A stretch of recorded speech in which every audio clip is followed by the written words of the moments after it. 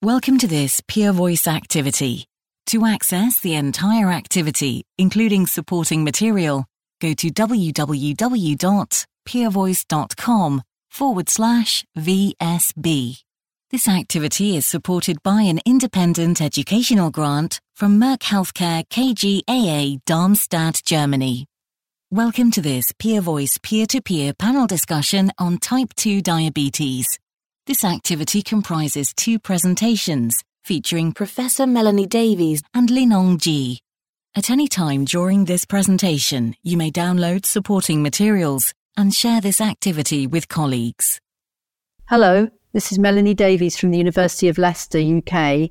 Welcome to this activity entitled Managing the Cost of Type 2 Diabetes, the Impact of Effective Use of Established Therapies. In this first presentation, when guidelines state when cost is a major issue, when does this apply? We will review the economic burden of type 2 diabetes medications and the importance of considering cost-effective treatment solutions. Joining me in the discussion is my esteemed colleague and dear friend, Linong Ji from the Peking University People's Hospital, Beijing, China. Welcome, Dr. Professor Ji. Hello, everyone. Yeah. So first, I'm going to comment on the impact of healthcare budgets and the cost of type 2 diabetes to the healthcare system. So firstly, we know that around the world, more than 537 million adults are living with diabetes. Over three out of four of those live in low and middle income countries. And diabetes is responsible for 6 to 7 million deaths in 2021. One every 5 seconds. It also consumes a huge amount of cost. So in the US, over $960 billion of healthcare expenditure, which has increased markedly in the last 15 years by over 300%. And as well as those people living with diabetes, there are over 540 million adults with impaired glucose tolerance. So, Professor Ji, I'd like you to talk us through really and comment on type 2 related complications and its impact on the cost of treatment. Yes, thank you, Professor Davies. Diabetes is associated with a very high cost for the management of diabetes itself and also for the management of complications. And the more number of complications, the higher cost. So on average, from 50 to 60%, or sometimes even higher percentage of total cost are related to the treatment of complications such as heart disease, stroke, and renal failure. Professor Davies, so how could we define the ultimate cost-effective approach to care? So I think as you've just outlined, Professor Ji, that much of the cost is on the cost of complications of diabetes. And when we look at the approach to care, we need to look at that across the whole system. So we need to look at effective health promotion in the community. We need to look at effective prevention of disease. But when it comes to treatment, we have to have really good integrated systems to optimally manage the condition. So, for example, in diabetes, we need to look at blood glucose control. We need to look at cardiovascular risk factors. We need to look at obesity management. And we need to integrate our care pathways, not just in the hospitals and in specialist care, but also across primary care and into the community. So, Professor Ji, but prior to this activity, there was a survey looking at people's perception and ideas around costs and whether they consider costs when managing people living with type 2 diabetes. Would you like to comment on the observations that we saw in that survey? Yeah, I think this is a very interesting finding because in this survey, for all conditions, all type of patients, be it low socioeconomic status, with poor medical plan health insurance coverage, with no medical plan health insurance coverage, and also other patients with type 2 diabetes and low cardiovascular risk. All physicians, for all type of these patients, all think the cost is something to consider most of the time and almost always. I think this indicates that from physicians' perspective, cost is really an issue. The other issue that we asked about really was around obstacles to treatment adherence. And I think it's important that we see that about 37% believe that there were significant obstacles to treatment adherence in people living with type 2 diabetes. So it's clearly a major factor in terms of healthcare professionals' thoughts. So Professor G, we've talked about cost, but is cost only relevant for the low and middle income countries, or do all clinicians have a duty to ensure cost-effective management of type 2 diabetes? Yeah, I think given the burden of diabetes in not only in developed countries, but also in developing countries or more low or middle income countries, so cost is still relevant to all countries. With higher prevalence type 2 diabetes, particularly in emerging economies, is managed in the context of available resources should be considered because we have also competition from other medical conditions that competing with limited resources. So this put restraint on the how much we can spend on diabetes. Therefore, international guidelines might not be appropriate for regions such as some Asia countries, Latin American, or African, where epidemiology of patient phenotype, cultural conditions, and socioeconomic status are different from American or European. So also glycemic control and reduction of macro and microvascular outcomes remain an essential aspect of treatment. Access and cost are major limiting factors. So we need to take a pragmatic approach in restricted resources settings. So thank you, Professor G. And increasingly, I think across many regions, people are very aware of being able to use resource most effectively. I want to look at your comment in terms of the WHO essential medicines, because as you know, it was updated in 2021. Would you like to comment on the recent update? Yeah, I really appreciate WHO for updating these essential medicine guidelines. For example, they put the SGLT2 inhibitors, which has been shown through numerous clinical trials to reduce the risk of renal failure, heart failure, as well as cardiovascular disease and death. And so I think this is very good that can be used widely following the WHO recommendations.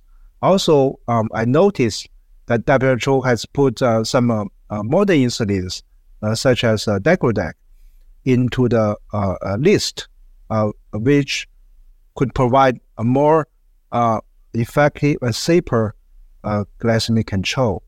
It's also a good move that WHO had encouraged the pharmaceutical companies that are holding the patent for SGLT2 inhibitors to have a dialogue with developing countries to have a plan to manufacture and sell the patent medications such as SGLT2 inhibitor at a lower price to increase the affordability and also accessibility of this very important medicine. Professor Davies, how can clinicians optimize cost effectiveness while optimizing patients' outcome in type 2 diabetes? So I think it's really important that we think about the whole of the cost of type 2 diabetes, because whilst clearly the drugs and the acquisition costs of drugs is important, as you showed, the complications and the whole trajectory of diabetes has a huge cost, and therefore the earlier use of a more effective treatments may be in the longer term cost effective. But we need to target those treatments to the right people, and we need to make sure that we're choosing therapies that are the most cost effective but provide adequate efficacy, are safe and tolerable, because you may have a cheaper drug, but if people don't take it because of the side effects, then it doesn't lead to improved outcomes. So the acquisition cost is only one factor. It's an important factor, but we have to take it into account these other factors, including availability and also people's ability to remain on and be persistent with their treatments. Professor G, I just want to summarize what we've talked about in this brief discussion. So we've talked about the fact that type 2 related complications and the presence of multiple complications significantly increase the economic burden of diabetes beyond also clearly what's a burden to the person living with diabetes themselves. Diabetes continues to become much more prevalent, and its appropriate management and prevention are urgently needed to reduce the growing economic burden of the disease. And we need to take clinicians who are managing people living with diabetes need to take into consideration not just the efficacy and safety, but also be mindful of cost-effective prescribing when they're choosing and prescribing medicines for patients. Thank you very much. Thank you. Hello, this is Linong Ji from Peking University People's Hospital, Beijing, China. Welcome to the second presentation titled Established Medications for Type 2 Diabetes. Can they deliver on cost of outcomes? I'm very pleased that joining me in this discussion is my esteemed colleague and dear friends, Melanie Davies from University of Leicester, United Kingdom. Hello, Melanie. Hello, Leon.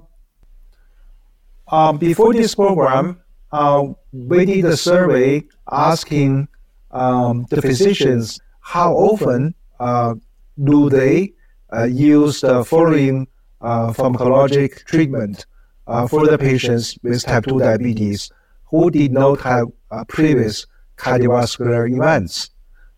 So you can perceive from these statistics that most of them ranked the metformin, SGLT2 inhibitor, and GLP-1 receptor agonist as the agents that they can consider for type 2 patients even without the previous cardiovascular events. They also consider insulin if there's a necessity for using it. But for the sulfonylureas,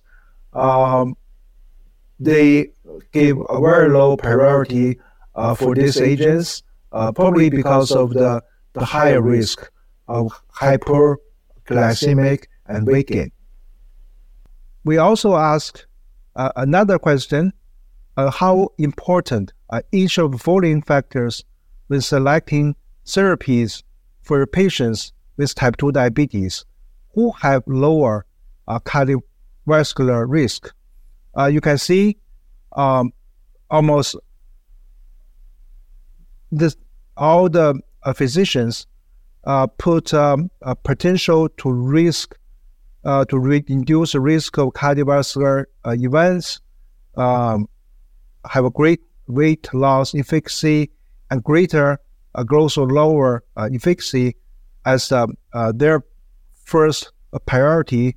Also, they consider patient's preference and cost of medication as something that they need to be considered, classify them as very important or extremely important. Professor Davies, is early treatment with simple therapies like metformin and sulfonylureas still important? Yes, I think it is. And I think this is, if we look at data from the United Kingdom Prospective Diabetes Study, which was conducted, many decades ago now, and certainly when we really only had metformin, sulfonylureas and insulin. But nevertheless, in these, newly diagnosed patients, it was shown that effective glycemic control based around metformin SUs and insulin was able to confer a benefit in terms of microvascular outcomes. And we also saw from longer term follow-up after 20 years that we started to see an impact on macrovascular disease. So I still think that there's a place and good evidence for early control with agents, particularly around metformin. So I think the other thing that it's important to say is the legacy effect. And I think what we need to bear in mind is that what we do early from diagnosis, particularly in terms of glucose lowering, gives benefits decades later. And that's one of the important findings from the UK PDS. It showed us this concept of the glycemic efficacy. And that's why it's so important to treat people early. Could you please comment on the importance of early proactive approach with metformin? Because still most of the guidelines are recommended metformin as a first-line treatment, and can effective management of hypoglycemic prevent cardiorenal complications from develop at all? Metformin is on the WHO list of essential medicines. It's widely available. It's very accessible to many patients across the world. If you look at some of the systematic reviews and meta-analysis of metformin provides good, effective glycemic lowering. Professor Davies, what do European Society of Cardiology treatment guidelines for patients with hypoglycemic and ASCVD cardiorenal risk suggest? So I suppose the main point I would want to pull out is that the SGLT2 inhibitors and the GLP-1 receptor analogues have been prioritized in terms of the management for reducing MACE in people with established CVD or at very high risk, and clearly also those agents with proven benefit. Professor Davies, we all know that you are leading the ADA ESD consensus for patients with hyperglycemic and atherosclerotic cardiovascular disease, cardiorenal risk. So could you comment on this consensus, how to achieve more cardiorenal protection? We've highlighted cardiorenal or organ protection with the choice of glucose-lowering therapies. So, for example, in those with established ASCVD or those with high risk factors, similar to what the European Society of Cardiology says, we've prioritized either the GLP-1s or the SGLT2s with proven cardiovascular benefit. For those with heart failure, clearly the SGLT2s are preferred. And for those where chronic kidney disease prevention is prioritized, the SGLT2s are preferred. But the GLP-1s can be added or substituted if a patient is unable to tolerate or use an SGLT2. Focusing on weight management and glycemic lowering and looking at the efficacy of agents. And clearly some of the agents that offer cardiorenal protection can also be used as glucose lowering weight management in the algorithm, so that, agents can do more than one thing. Professor Davies, from a diabetologist point of view, how to individualize the therapy and supportive care according to both patients and disease characteristics? So I think there's two broad approaches. I think one is the holistic approach, which means that now when we think about type 2 diabetes, we think about these four components. So the glycemic lowering is important, weight management has an increasing focus, but also the use of organ protective agents, which we've talked about, particularly around cardiorenal protection, and also holistic cardiovascular risk factor management, comprehensive management such as blood pressure, lipids, smoking, etc.